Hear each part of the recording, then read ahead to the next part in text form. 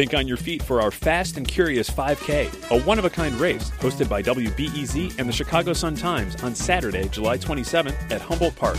More info and early bird registration at wbez.org/events.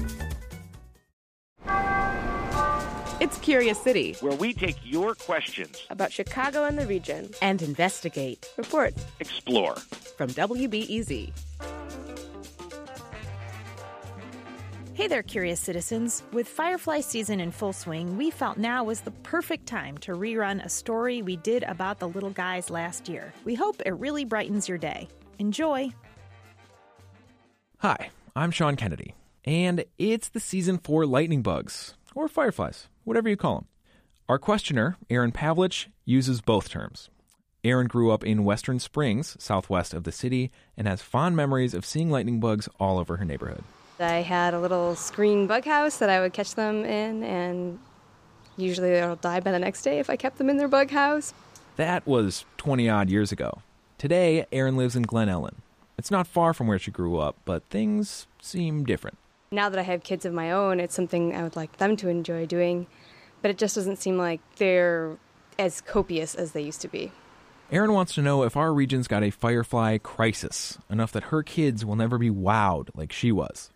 For answers, Aaron and I check in with Curious City's go-to bug guy.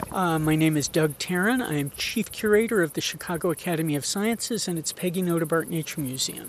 If Aaron says her neighborhood has few lightning bugs, Tarrin knows a place with plenty. It's not far from her, actually, and it's a good place to discuss what makes or breaks a local lightning bug population. We're in Bluff Spring Fen in northwest suburban Elgin.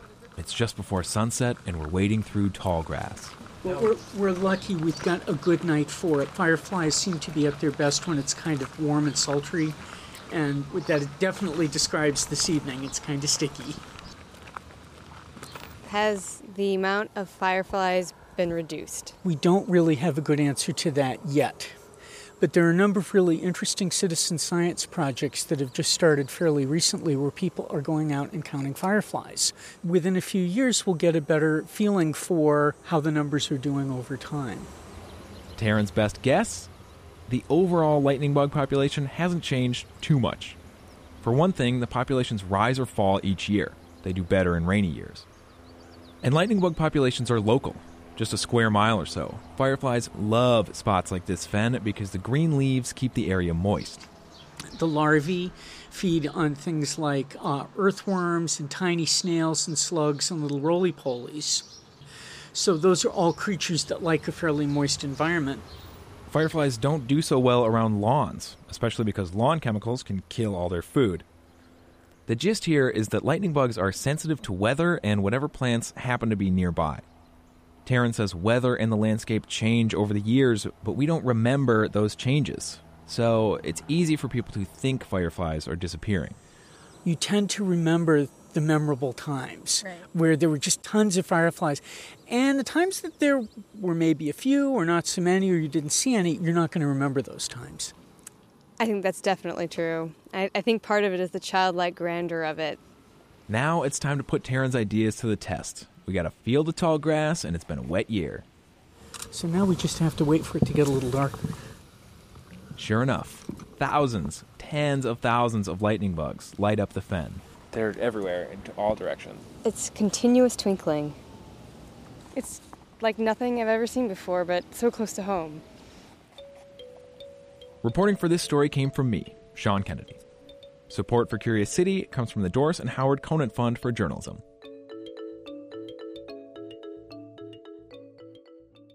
Next time on Curious City, Carl Sandburg dubbed Chicago the city of the big shoulders in one of his most famous poems. But what's it about anyway?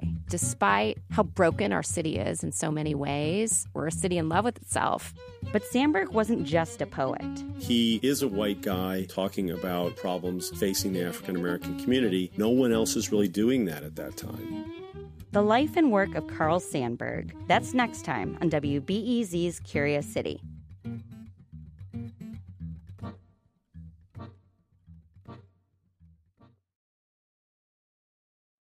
Thanks for listening to the news live on WBEZ and NPR. The WBEZ stream sounds great in the kitchen on your smart speaker and anywhere on the WBEZ app. Listen every day.